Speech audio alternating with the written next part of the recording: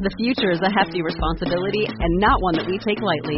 But then, taking things lightly has never been what Hefty is about. That's why we've created the Hefty Renew program that turns hard-to-recycle plastics into valuable resources like park benches and building materials. To participate, simply fill up an orange Hefty Renew bag with accepted items, tie it up, and drop it in with your regular recycling. That's it. It's that easy. It's time to rethink recycling with Renew. Particular valued resources may vary by geography. More info available at heftyrenew.com. You've tuned in to Columbia Calling, your first stop for everything you want to know about Colombia. How and where to invest, where to visit. From the Pacific to the Caribbean, the Andes Mountains to the Amazon jungle, Colombia has a slice of everything. Shooting from the hip, answering the questions that need answering. Here's your host, the journalist and hotelier Richard McCall, shedding some light on the fashionable South American destination of Colombia. It's that time of the week again, folks. This is me, your host, Richard McCall, here in Monpós, Bolivar. That's 5 hours south from Cartagena in Colombia's sweltering Caribbean lowlands. And this is episode 386 of the Columbia Calling podcast. This episode follows quickly on the heels of episode 384, in which we discussed being a freelance journalist with our newscast journalist, Emily Hart. She's based in Medellin. Do check out her clippings. Very good stuff.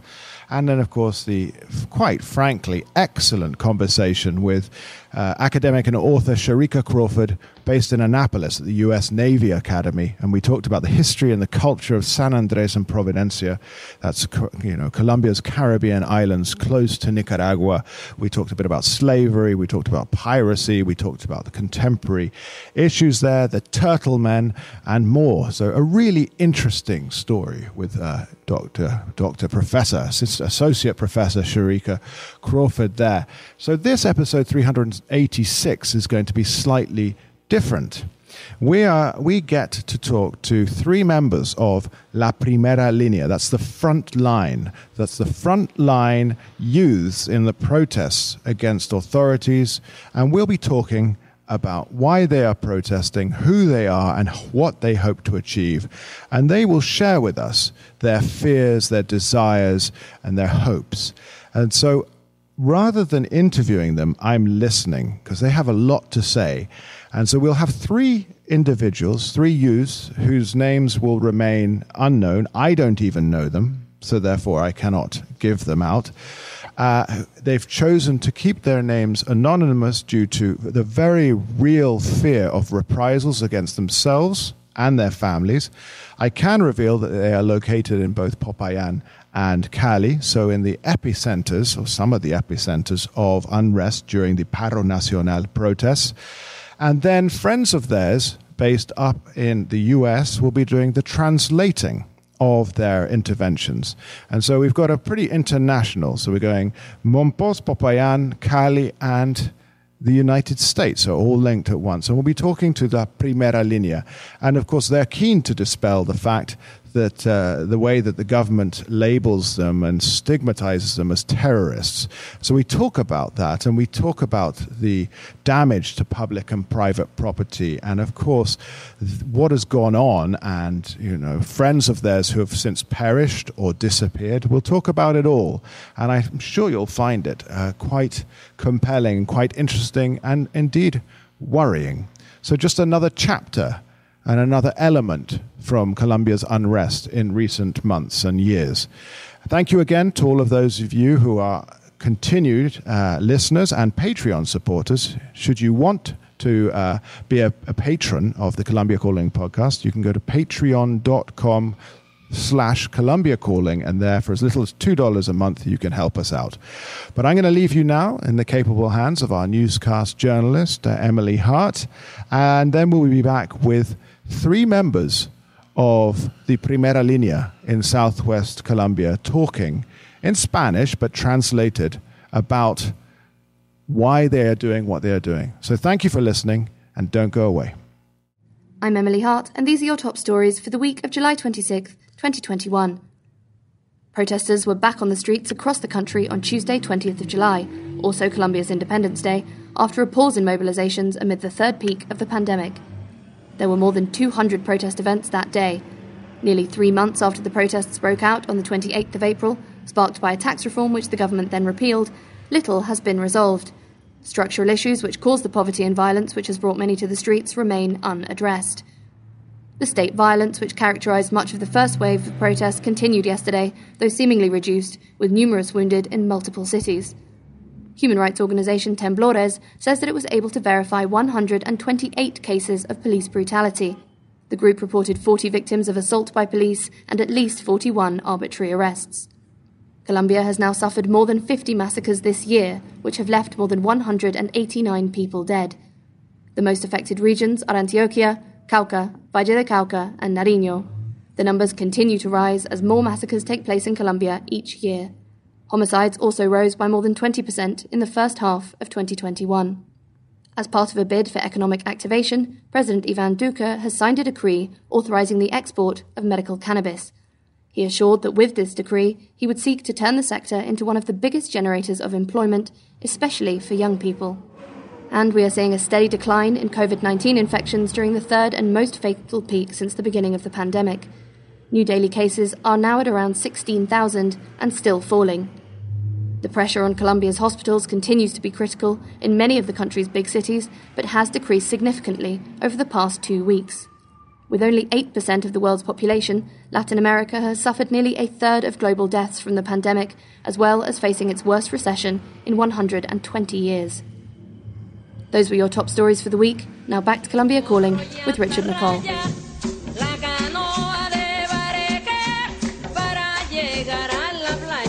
And so this is episode 386 of the Colombia Calling podcast. Thank you to Emily Hart for her news segment there.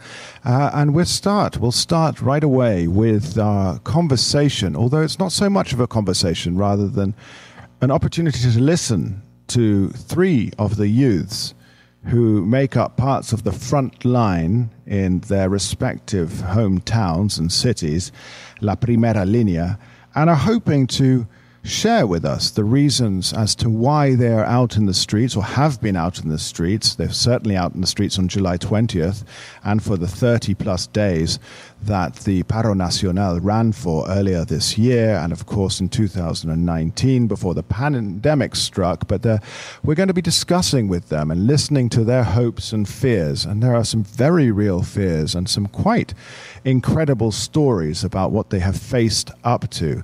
So these three youths, as I say before, remain unnamed. I do not even know their names because they are very afraid of what might happen to them and their loved ones should the authorities find out.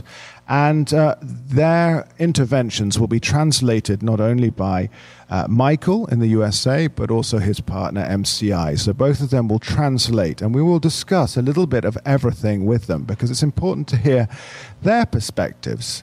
You know, I will continue to do episodes that deal with the struggles in Colombia, and I think this one is of particular importance if it's of a new generation coming through who just don't feel as if there's any opportunity for them here in their country, and so therefore are struggling for more. Now, this is not to condone the violence in any shape or form, and we do address this, the destruction of private and public property. We do address this, and so it's important to listen, it's important to hear, and it's important to have dialogue in Colombia. So I'm going to now hand over to our translators in the US, who will then give an introduction to the interventions from the three participants in their respective hometowns and cities, and then we'll go back and forth between translations and the Spanish versions given by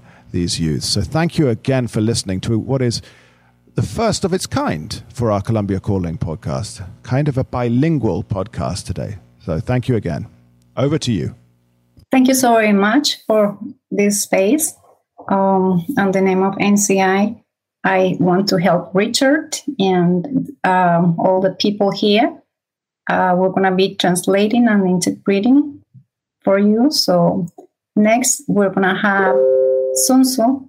And if you want to go ahead and do your part, we're going to be ready for you. Primero que todo, muchas gracias por el espacio. Bueno, lo que les quería comentar es que la crisis social en Colombia no es algo nuevo. Es algo que por cientos de décadas se ha presentado por las equívocas decisiones de los malos gobiernos. El mal manejo de una deuda externa, reformas tributarias que han beneficiado a una población más rica del país y una cantidad de tratados de libre comercio que han puesto en peligro principalmente la soberanía alimentaria del país y con ello el trabajo de muchas familias. Toda la anterior ha desarrollado una profunda desigualdad en el país, donde el 1% retiene el 40% de las riquezas, mientras que más de 21 millones de personas viven en la pobreza y 7.5 millones en la pobreza extrema. Para un país que ha vivido sumido en la violencia por décadas, un levantamiento popular era una bomba de tiempo y fue detonada por el incumplimiento de los acuerdos de paz por parte del actual gobierno, la persecución, asesinato y estigmatización de líderes y lideresas sociales, el mal manejo por parte del gobierno de la pandemia, casos de corrupción que han quedado en la total impunidad, y principal detonante fue una reforma tributaria nefasta que terminó sacando tanto opositores como personas afines al gobierno a marchar todos juntos en la calle mostrando su inconformidad. Hello, everybody. My name is Michael. I'm going to be doing a small translation of what was just said here in English. And in summary, what is being said here is that there is a lot of inequality in the country for many reasons. The crisis is not anything that's new in Colombia.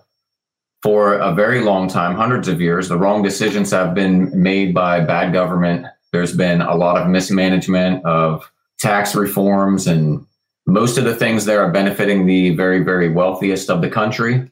And it's not unlike things that go on in other countries too. There's a number of free trade agreements. They have endangered the food sovereignty of the country. With this, the work that many families do. Deep inequality where 1% retain 40% of the wealth. More than 21 million people live in poverty and 7.5 million in extreme poverty. For a country that has lived submerged in violence for a long time, a popular uprising was basically a time bomb that was bound to go off at some point. And so the breach of peace agreements by the current government, there's been a lot of persecution, murder. Leaders, social leaders have been killed.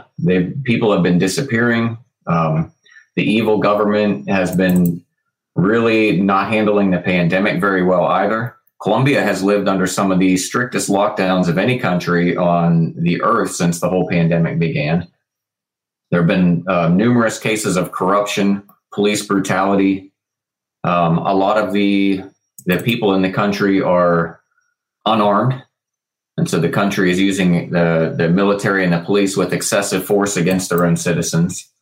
And the people have put up with a lot there. So I can remember a time, even in the city of Popayán, for many months that, you know, the COVID lockdowns were, you were allowed out of your house once every 2 weeks for a 4-hour window. I mean, that's pretty strict. That's pretty authoritarian. And the Colombians, being the peaceful people that they are, the Christian people that they are for the most part, just took it and they just accepted it. And they were like, okay, fine. If we have to just stay in our houses, we'll just stay in our houses. And it wasn't really until a lot of these bad tax reforms started to get passed during the same exact time period that the people finally actually started to rise up and protest a little bit. And yeah, it's been just met by the government with a lot of excessive force and violence and people getting injured and killed and kidnapped. And most of these people literally in the southern cities are just university students with sticks and stones rather than machine guns and tanks. Los jóvenes no se quedaron atrás con el ritmo del paro nacional, pues son de las poblaciones más afectadas, como dicen algunos, a los que le quitaron todo, incluso el miedo.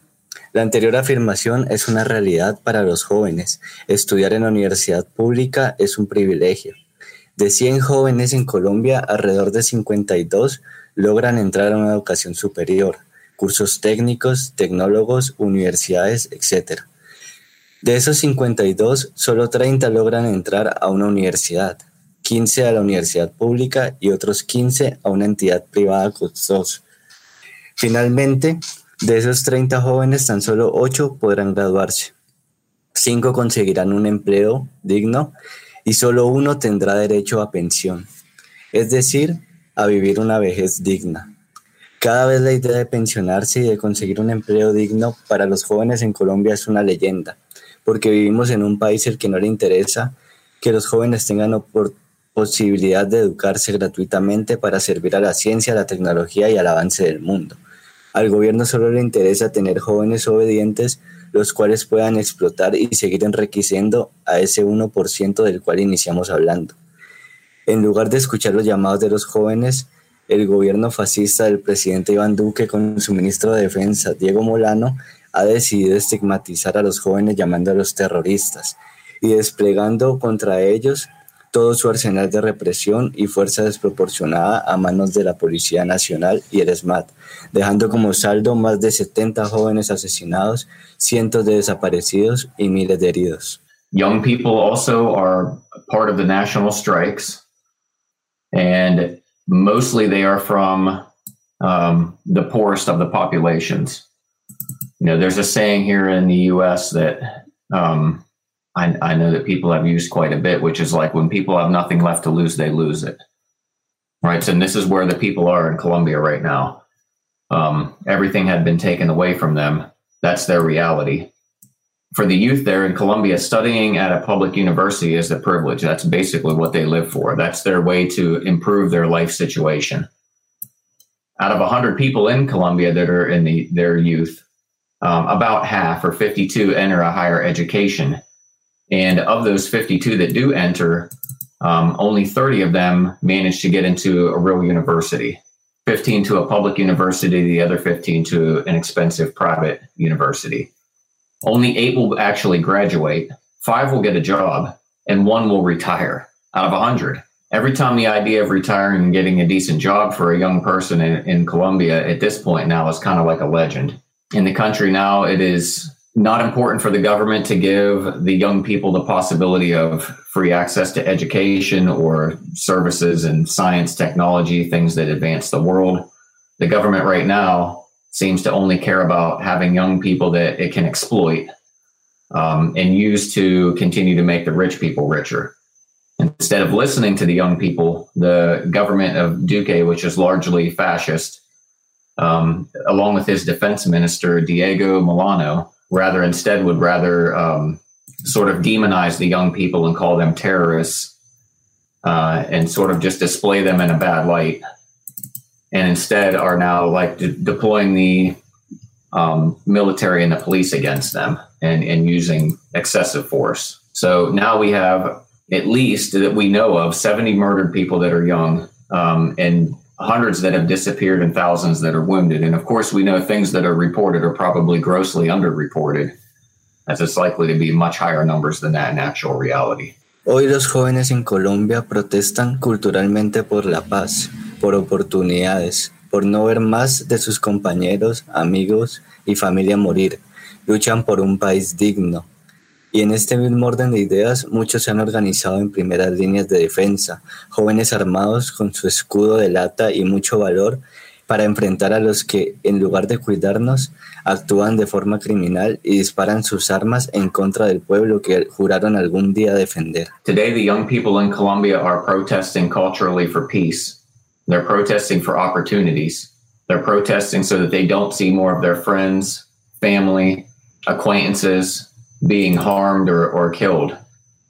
They are protesting for a dignified country. Many of them have organized on the front lines of defense. The young people are now armed with their tin shields and a lot of courage. And they are confronting those who, instead of taking care of them, are acting criminally towards them and firing their weapons against people who they at one point had actually vowed to protect rather than to fight against. But next, we would like to invite Maine. Ok, con respecto a la violencia, para hablar de ella, pues se hace necesario conocer su definición. Entonces, según la Organización Mundial de la Salud, la violencia es el uso intencional de fuerza o poder físico, de hecho o como una amenaza, contra uno mismo, contra otra persona o contra un grupo o comunidad que cause o tenga muchas probabilidades de causar lesiones, muerte, daños psicológicos, trastornos de desarrollo o privaciones. To have a conversation about violence, it is necessary to know the definition of violence. So, the definition of violence, according to the WHO, which is the World Health Organization, violence is the intentional use of force or physical power, in fact or as a threat, against oneself, another person, or a group or a community, which causes a high probability of injury, death, psychological harm, developmental disorders, or deprivation. Hemos evidenciado en cada marcha varios actos de violencia en contra de las personas que participan en ella. Hemos visto nosotros mismos cómo algunos agentes de la fuerza pública accionan sus armas con una finalidad muy distinta a la de disuadir o dispersar una protesta pacífica. Es así como a la protesta pacífica en Colombia se le ha dado un tratamiento de guerra. En la ciudad de Popayán, el SMAT se encargó de arrebatarnos una vida, la de Sebastián Quintero.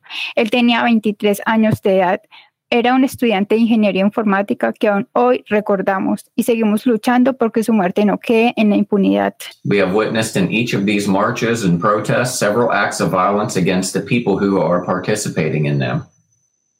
We have seen how the public police force use their weapons for a very different purpose than to just simply dissuade or disperse a protest.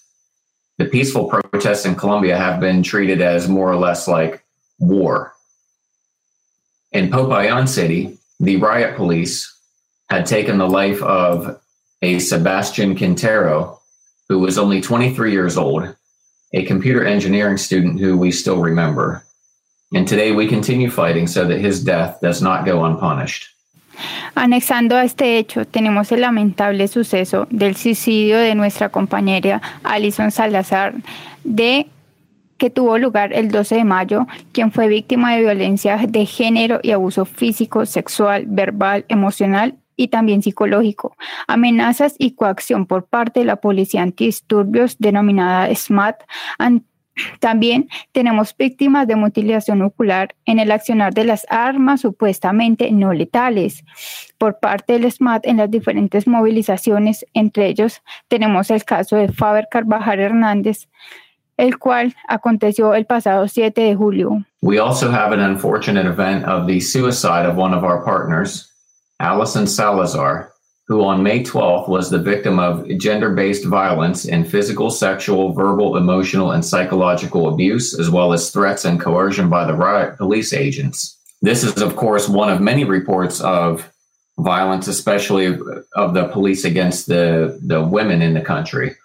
We also have victims that have eye damage and eye mutilation, so non-lethal injuries to their eyes by the riot police, and in the case of Faber Carvajal Hernandez, which occurred on July the 7th.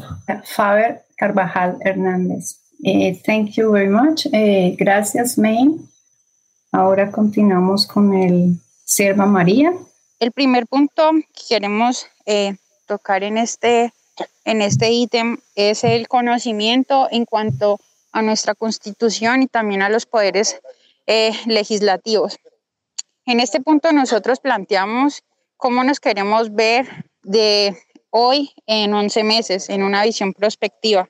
Entonces, uno de los puntos más focales que se tiene es el de que la juventud como tal conozca su Constitución, sus deberes y sus derechos, y también de qué manera estos se enfocan en cada uno de los poderes que se tienen en Colombia, dependiendo de la rama en la que se ubiquen, hablando de la rama judicial, ejecutiva y legislativa.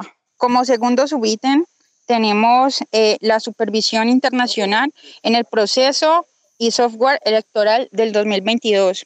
Colombia destina una plataforma como tal que se encarga de que las elecciones sean limpias, libres, justas y que se refleje cada una de las intenciones de los ciudadanos, pero en sí no cuenta con el personal idóneo a nivel nacional para la supervisión del software electoral, ya que siempre se presentan intereses individuales y políticos, siendo un proceso ambivalente y corruptible. Tenemos otro tema que es el de la equidad nacional. En sí, uno de los problemas más grandes de Colombia es que está dividido por las clases económicas, las cuales definen las oportunidades a las cuales se puede acceder o no cada ciudadano, siendo así que la mayoría debe cambiar sus principios morales y éticos para obtener un porcentaje de mejor calidad de vida. Y por último, nos vemos con una premisa que es rebajar los senadores, su salario y la no reelección de los mismos. Este es uno de los karmas más grandes que tiene Colombia. Aunque tengamos una organización legislativa bicameral, se maneja un costo salarial muy alto por cada integrante de esta rama y no son justificados ni equilibrados con su labor. Se han presentado diferentes iniciativas para mediar en ello, pero siempre se desaprueban. Thank you, Sirva Maria. Now, Michael is going to make a summary and interpretation of what you just said. Yeah, so what we hope to achieve in the 11 months up till the next election when there's going to be a change in the government is that people be more empowered with political knowledge. We no longer want people to be swayed to vote one way or the other by the offering of gifts and what we in the United States would call bribes. So in Colombia, they offer food and free websites or other gifts in exchange for votes. We would also like to have international supervision in the electoral process in 2022, national equity, the reduction of senators and their salaries, as well as their non-reelection. Right now, we do not have the ideal personnel at the national level for the supervision of the election process in general. Individual and political interests are always, at least seeming to be, very corrupted. Colombia is a country that is divided by economic classes, and opportunities that each citizen can access is not very equal right now. The majority have to change their moral and ethical principles to obtain a better quality of life. So although there is a two-party legislative organization, a very high salary is given to each of these members in government, and which is not justified or balanced with the work that they do. Different initiatives have been presented to provide some sort of a solution for this, but they never get approved. Thank you so very much, Sirva Maria. So far, these are like kind of the points they would like to talk about, and they would like the international community to know about. These are things that they have came out with, and they want us to be their voice so people know that they are not just like vandals, as people call them. They are people that know what is going on and are students and are people that can contribute to better the situation in Colombia. Yeah, the government just wants to paint them as like, vandalous kids that don't have anything better to do but to, spray some graffiti on signs and destroy public property, when hardly anything could be further from the truth, to be honest. And most of them right now are scared to death to even speak out at all because of the police coming and kidnapping them in the middle of the night and those kind of things that are going on. So, yeah, they and we really want to get some more light shined on the whole situation, as right now a lot of it's going on unnoticed. This is all incredible. So I'd like to jump in here and ask each one of them, and they can respond in turn, and ask each one of them, and this will be, of course, be translated off on the side for them. But what about, your hopes and fears, and what about being labeled as terrorists by the state authorities and the government? And what do you think of those people who stand up and say, yes, we support the strikes and we support why we're up there, and of course those who don't support the strike, and then and both sides of these people will then point to the fact of the wanton destruction of public and private property? How do you answer to this? Because it's a very real deal, and you'll win over more hearts and minds if you are seen not to be destroying property, but peaceful protest out there. So I think this is a very important thing, especially when people in contra or against the Paro Nacional stand up and say, yes, but look at the effects that they've caused, the negative effects they've caused the economy by having the highways blocked and people couldn't get their goods through, and the farmers suffered, and cities were starting to run out of food, and truck drivers were blocking, and so on. So what do you say about this? And then as a sort of follow-up question, I would like to ask about the real fears. I mean, what have they experienced whilst on the front line, the primera línea? What have each of these three individuals experienced, for example, in terms of brutality, or of friends or family, loved ones who have been attacked? Or what can they tell us about being in the thick of things in La Primera Línea in places such as Cali and Popayán? I think my listeners would really enjoy hearing all of this. They'd really appreciate, rather than enjoying, but they'd really appreciate hearing all of these sort of elements here on the Colombia Calling podcast, just to clarify things. I'm not attacking, I'm not accusing. We're here to listen. Again, thank you.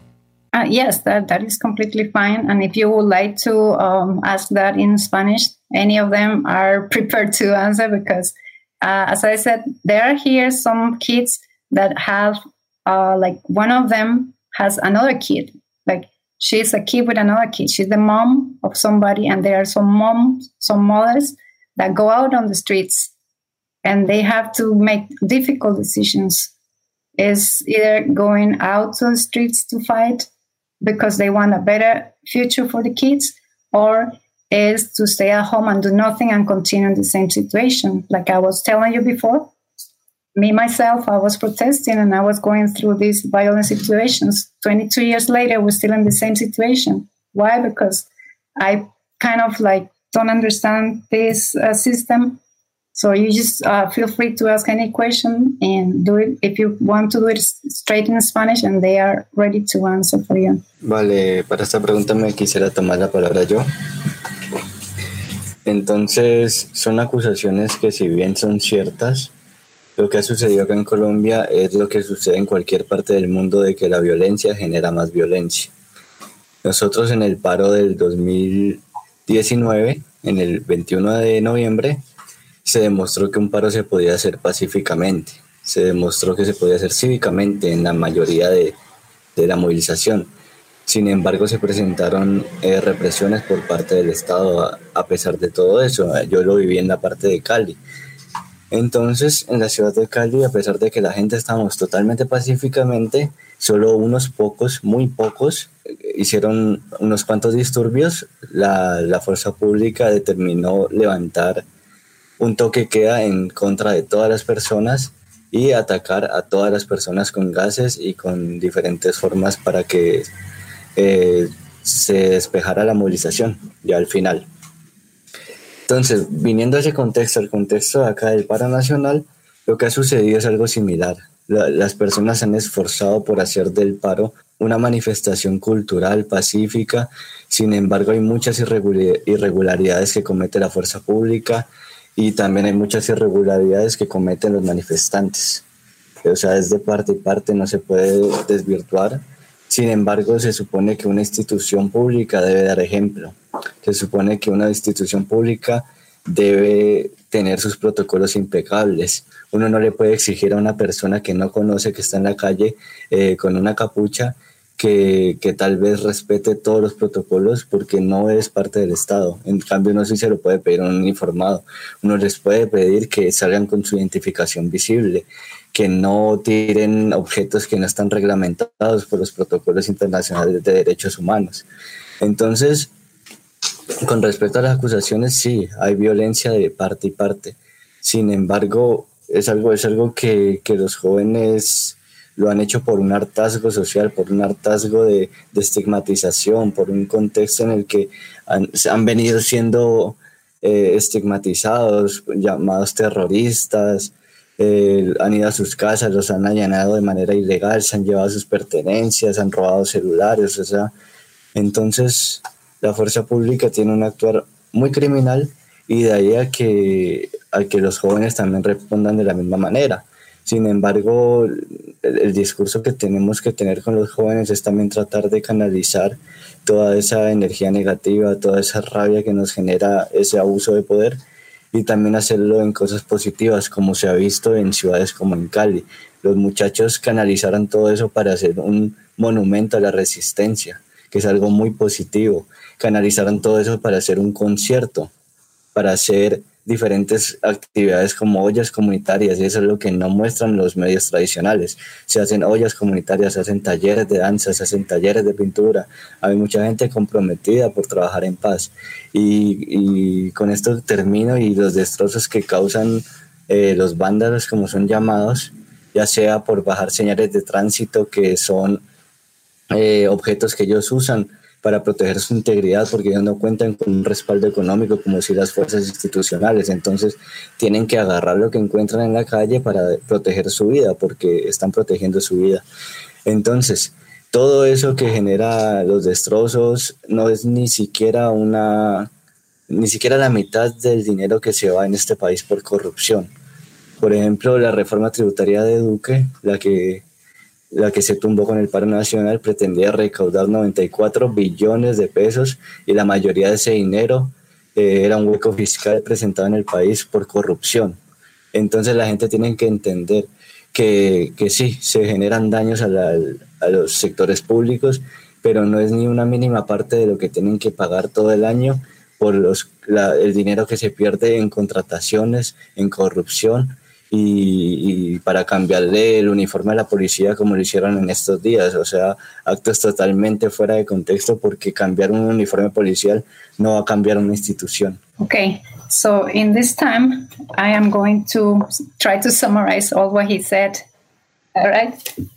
So he's talking a little bit about the two sides of the coin. We'll say also the coin has three sides, like, heads and tails and the border around the coin. And so he is a person that is very objective, and he is trying to see how violence generates more violence in both ends. For example, when he was in Cali, he observed in these Pacific protests that there were only few of them that were protesting, but some disturbance was created by some people that were kind of infiltrated. So that created some police reactions. Those police attacked with gases that were expired. They caused more riots, so people started to rise more. But also, he says that public forces should give example in the way they are treating this situation, because there is no right for them to be treating people the way they are doing it. And also, he says that some protesters are also doing wrong, because sometimes they start doing some things that are not according to what their principles are. So they are not there to cause any harm to anybody. They are just protesting for the main benefits, main rights that any human being has by the government to respect. So protesters should also give example. And he says that all this energy that they have should be canalized through all that anger that they have, should be converted doing positive things. Like, for example, the olla comunitaria, which is the pot that everybody comes together, joins into this important moment, and there they can start doing different activities. It's something that is a space that all of them enjoy, but also can contribute with these positive things that can bring, for example, artistic events and so on. Another part that he's talking about is how human rights has been also affected, because they have been also victims of the conflict. Some of them we have seen that are not being respected and have been harmed by the riot police SMAT. They are there to protect life, but most of them right now are being invoked and are not being respected by the riot police SMAT. So the main focus of him right now is protect your life. And he is inviting all of the people that are outside to get together and through positive things try to contribute to a new country.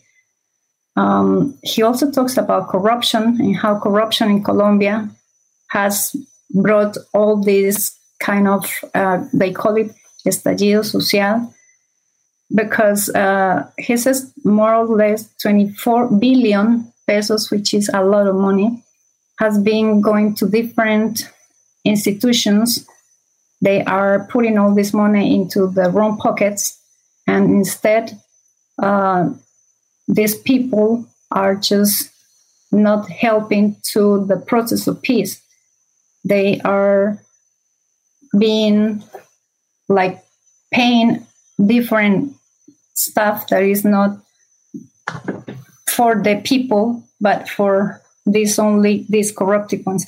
So another part that he's talking about is how changing the uniform of the police is not going to change reality now. That's part of like the main summary that I would say, but if it's the question there, I can go back and ask if I have missed any of those things that he said. Bueno, cuando hemos salido de las marchas, hemos visto que un 99% siempre se presentan hostigamientos. Entonces, los chicos prácticamente somos muy inocentes porque con lo que nosotros nos protegemos no es algo que amerite una represión a la cual estamos expuestos, ¿sí? Estas latas, pedazos de maderas, los cascos plásticos, de ninguna manera nos van a proteger porque es que del modo en que las lanzan directamente hacia nuestros cuerpos, hacia nuestras cabezas y hacia nuestros ojos, es inevitable que de pronto no genere una lesión en nosotros. Entonces, claro que sí, hemos visto frente a nosotros cómo han habido lesionados, cómo la tanqueta excede su velocidad y la tira hacia los manifestantes. Nos hemos visto en la preocupación de huir, porque es que es la represión del SMAT, el acompañamiento de las motorizadas que tienen como una especie de cacería. Entonces, mientras que la tanqueta prácticamente va detrás de nosotros, le hacen como un plan candado y entonces las motorizadas nos esperan en otro lugar. Entonces se llevan a los muchachos, otros resultan golpeados, lesionados y esta clase de cosas de alguna manera, algunos los han afectado demasiado, pero otros nos han hecho como muchísimo más fuertes y la idea no es abandonar ni dejarla a los muchachos solos, pues porque uno considera que estos muchachos salen es por amor a proteger a quienes salen a manifestar, ¿sí? Ellos se exponen, pero su único objetivo es proteger a los marchantes, a los manifestantes, proteger a sus familias y proteger a su patria, porque de cierta manera lo que se quiere es un cambio colectivo para todos, un cambio nacional, un cambio en el que nos lleve a conseguir una equidad y que todos tengamos las mismas oportunidades. Quizás yo he visto que muchas personas muy jóvenes no pueden acceder a una universidad, ni siquiera a un técnico o tecnólogo. Y de pronto porque uno sí tiene la oportunidad, no, entonces yo no voy a salir, muy por el contrario.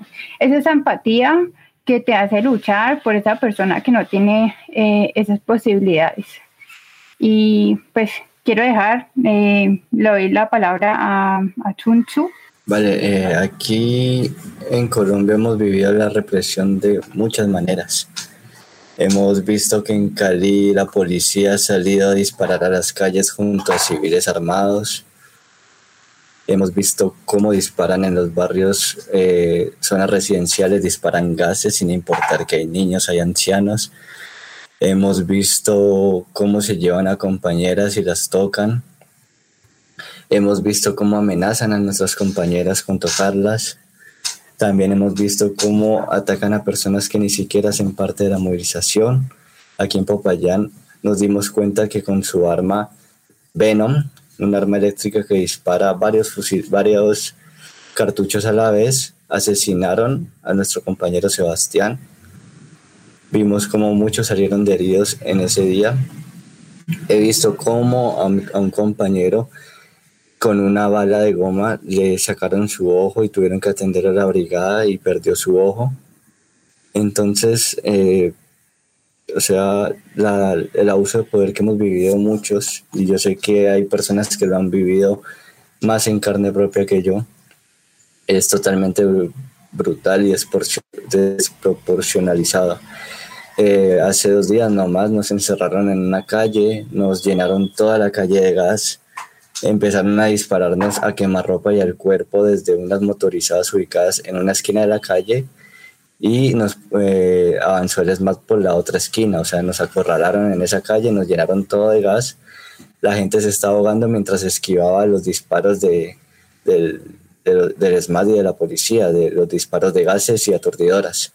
Muchos salieron heridos. La gente tuvo que refugiarse en los techos de la casa, romper algunas puertas para poder entrar a las casas por la desesperación de ahogarse. Tuvimos el informe de que se llevaron como a un compañero ese día, no sé bien qué pasó con él, y quedaron solo las marcas de sangre de los muchachos que fueron golpeados, y las personas pues ahogadas por los gases. Pues creo que no hubo fatalidades ese día, afortunadamente. Sin embargo, ahí nos damos cuenta del actuar de la policía, y justo ahí estaba el mayor que los dirige a ellos, evidenciando todo el procedimiento totalmente ilegal, y quedó registrado en un video de una prensa llamada Red Alterna aquí en la ciudad de Popayán. Entonces, es solo uno de los tantos ejemplos que te puedo dar de abuso de poder que hemos vivido y evidenciado los jóvenes en este país. Okay, and before I translate, o antes de que traduzca, por favor, ¿puedes, Main, hablar sobre cuando tuviste que parar la tanqueta? Sí, lo que decimos es porque realmente lo hemos vivido, porque hemos estado en esa angustia. El 12 de mayo, el día que pasó lo de Alison Salazar, nosotros estábamos en el mismo lugar. Ese día llegábamos del centro, desplazándonos hacia un lugar del sur denominado La Chirimía en Popayán. Y veníamos porque las 2 tanquetas nos estaban persiguiendo desde el centro, y pues lo único que queríamos era dirigirnos a otro lugar y terminar bien. Estábamos sentados, varias personas estaban repartiendo agua panela con pan, y pues la estábamos recibiendo, y pues el ESMAD no perdona nada. Entonces empezó a disparar con la tanqueta hacia los manifestantes. Yo esa primera vez lo único que pensé fue que no estábamos haciendo nada malo, que somos unos muchachos que solo quieren que los escuchen y nada más. Entonces mi idea pues fue dirigirme hacia la parte ofensiva y pues aclararles que no merecemos este trato, porque el derecho a la vida es un derecho inviolable, es un derecho que está en los derechos fundamentales de la Constitución del 91, entonces es algo bastante importante, pero no les importó y empezaron a dispararnos balas de goma, me impactaron en el pie izquierdo, y a mi hermana pues no toleró, la verdad, tantos gases porque fueron múltiples y perdió el conocimiento. Entonces ese día estábamos con mi hermano, o sea, éramos 3 y tuvimos que dirigirnos al hospital, pero la ambulancia no pudo acceder porque el ESMAD no las dejaba.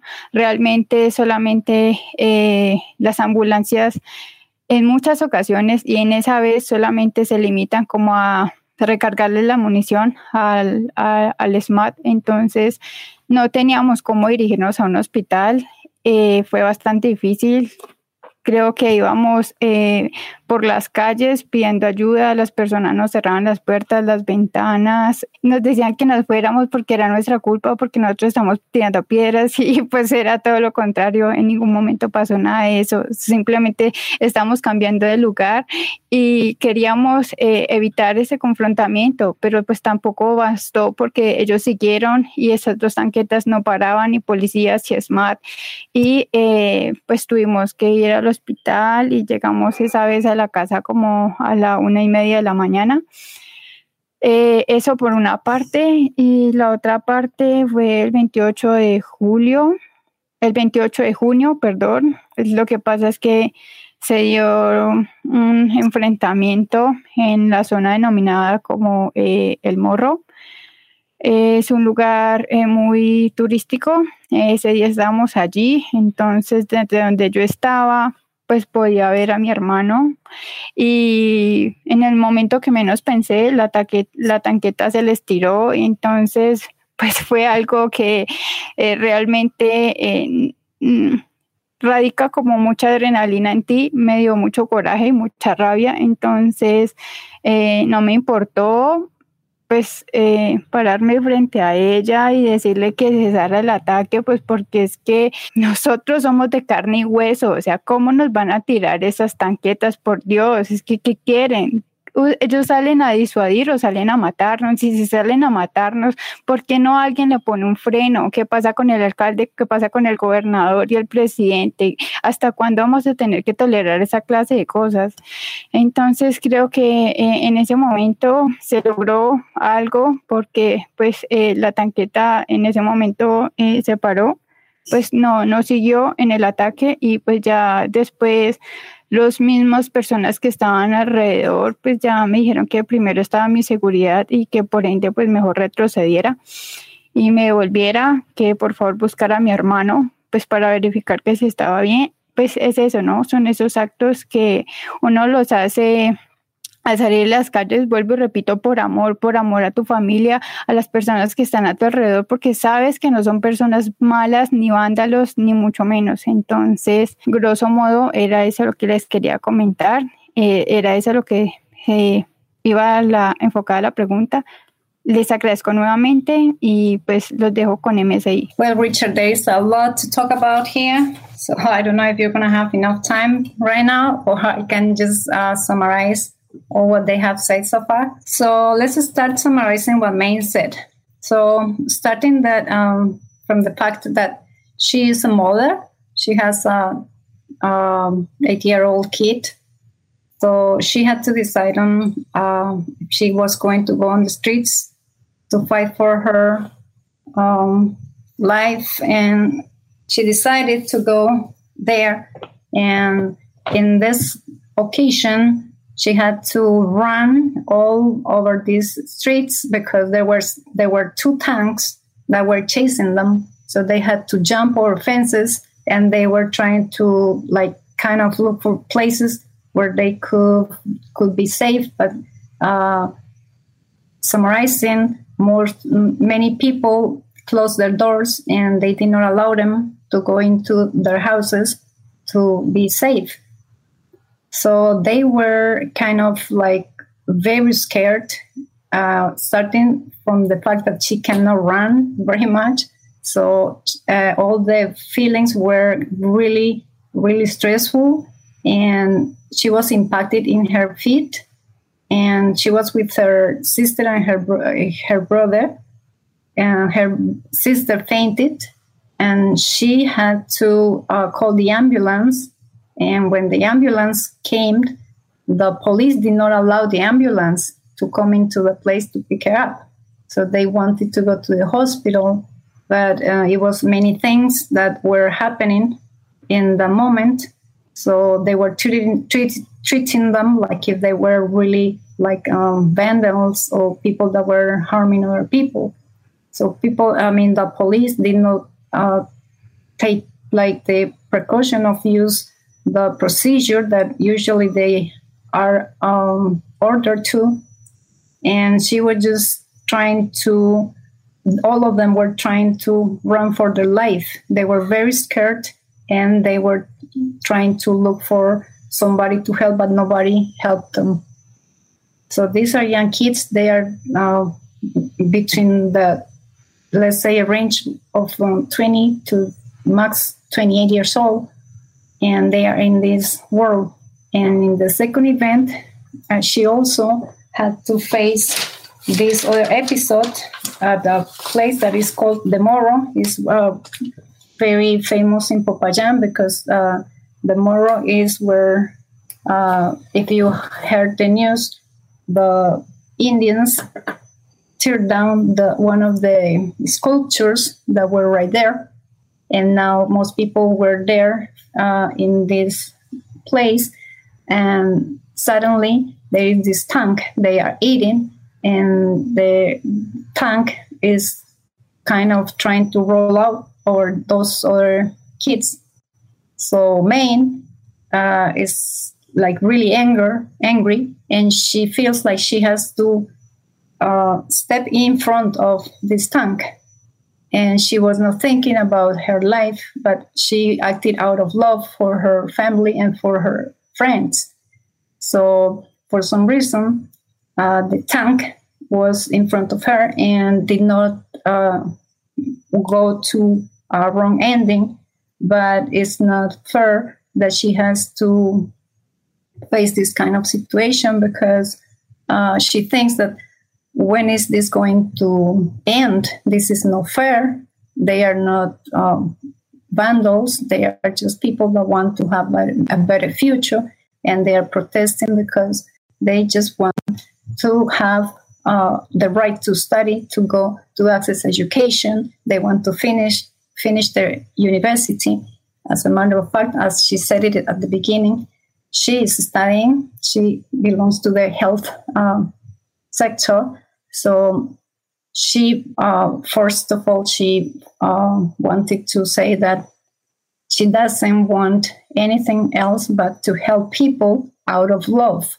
Their main reason to be there is because they love what they do, and they don't deserve this treatment on the part of the police.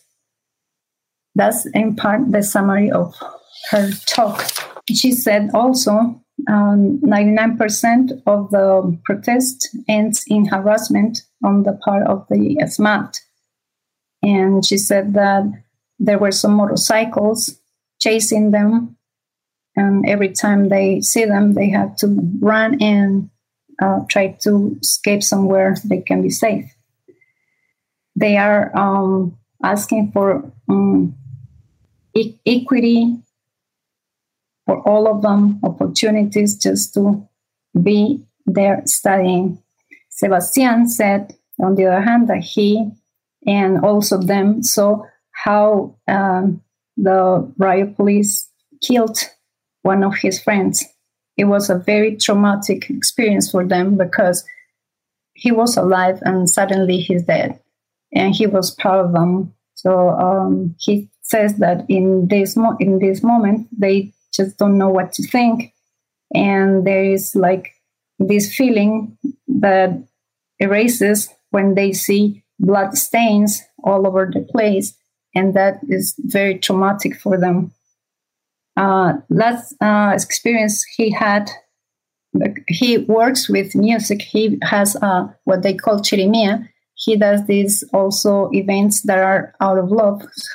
So with these events, he wants to invite people to come to these artistic events so he can share a knowledge with them. And he mainly does like telling other people, other kids, the reasons why they are there protesting. But in payment, let's say, what the police gives them is mistreatment. The police treats them like they go and they want just to kill people. They don't want to go in peace. They just go and they start fighting, especially this tear gas. And that was also something that Maine said, that when this tear gas coming to their body, it affects their lungs and they cannot breathe well. they can not like feel hit their heart, or they cannot feel the body, because it goes also to their eyes, and it's kind of very, very traumatic for them. So coming back to Sebastian's story, on the last event, he had to run away. He was presenting one of his musical shows, and with the chirimia again, and him and his friend, they had to start running because he was hurting his hand. So they started to look for some place to be safe, but people were not opening the doors, so they had to continue running because the motorcycles were chasing them again. So his friend had to go up into the ceilings of some houses, and they had to, because nobody was opening the doors, so they were like looking for other ways of surviving. He was hurting his arm, and in one of those moments, they just think about until when they have to stand this situation that the government doesn't want to see. The government doesn't want to talk to them. They just want, again, to study and to do good. Every single action they do is out of love. It's not to harm anybody.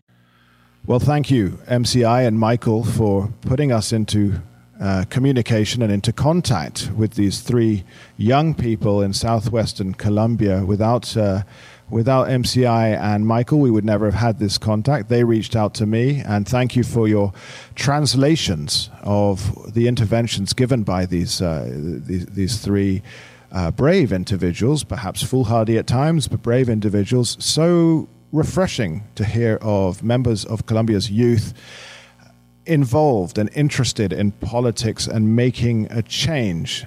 Now, of course, on no level do we condone violence, nor do we condone any acts of violence, any brutality, anything. The strikes should be peaceful, as should the policing of the strikes. But you heard it. There have been disappearances, there have been worse, there have been killings. So you can check that out on temblores.org. That's the local NGO that has been detailing violence against protesters and other groups, and not only during the Paro Nacional, but in other occasions in Colombia. So very important to stay abreast of such events in the country. But I feel that this was a different Colombia Calling. This may be the sixth podcast that we've done, the sixth podcast episode, which deals with the Paro Nacional and with the unrest in Colombia. And of course, the most recent unrest was on the 20th of July during the Independence Day celebrations. And so we'll see what happens next. There are still 11 months left of this government, and of course we are still in the throes of a pandemic here. Despite improvements, we wait and see and hope that the onset of the Delta variant is not as disastrous as in other places, such as in Europe, and of course the spread that we're seeing in the United States right now. But of course, I'm glad that you've tuned in, and I hope you found it interesting. I have been really rather speechless the whole way through this. And of course, it makes me think of the German journalist who, well, joined the rank and file of the protests in Cali and then received quite severe death threats, and very real ones, as her companion was shot 13 times only recently. And this is unacceptable. This kind of thing is unacceptable. And of course, the way that she was interviewed by, I believe it was RCN or Caracol, one of the two, gave her no opportunity to really say what she was doing. And the same old arguments were wheeled out. That you don't understand Colombia, you're a foreigner, you have no right to an opinion on this. It's a tough call, isn't it? It's a tough one to get your head round. But I think at the end of the day is that those of us here and those of us who are Colombianists, of course we have a right to talk about this. Those of us involved, those of us who are journalists, those of us who lived alongside so much of what has gone on in Colombia, of course we do. Of course we can speak out. We may be guests here, but it's an opinion, and this is what's going on in Colombia. So I'll leave you with thoughts I mean, just to reflect perhaps on what was said by the three very brave youths in southwestern Colombia. And thank you again to all three of them. And thank you to MCI and Michael for their time. And this has been episode 386. I'd love to hear back from any of you. You can get in touch, columbiacalling@gmail.com, of course on Twitter @ColumbiaCalling. We have a Facebook site as well. And our website, there's links directly there, not only to our Patreon campaign, but also to ways of getting in touch. That's columbiacalling.co. Thank you to Emily Hart for this week's newscast. And of course, be sure to tune in next week. We have more people lined up to talk Colombia-related issues, and we keep on keeping on and keep on changing. So thank you again for listening. Bye-bye.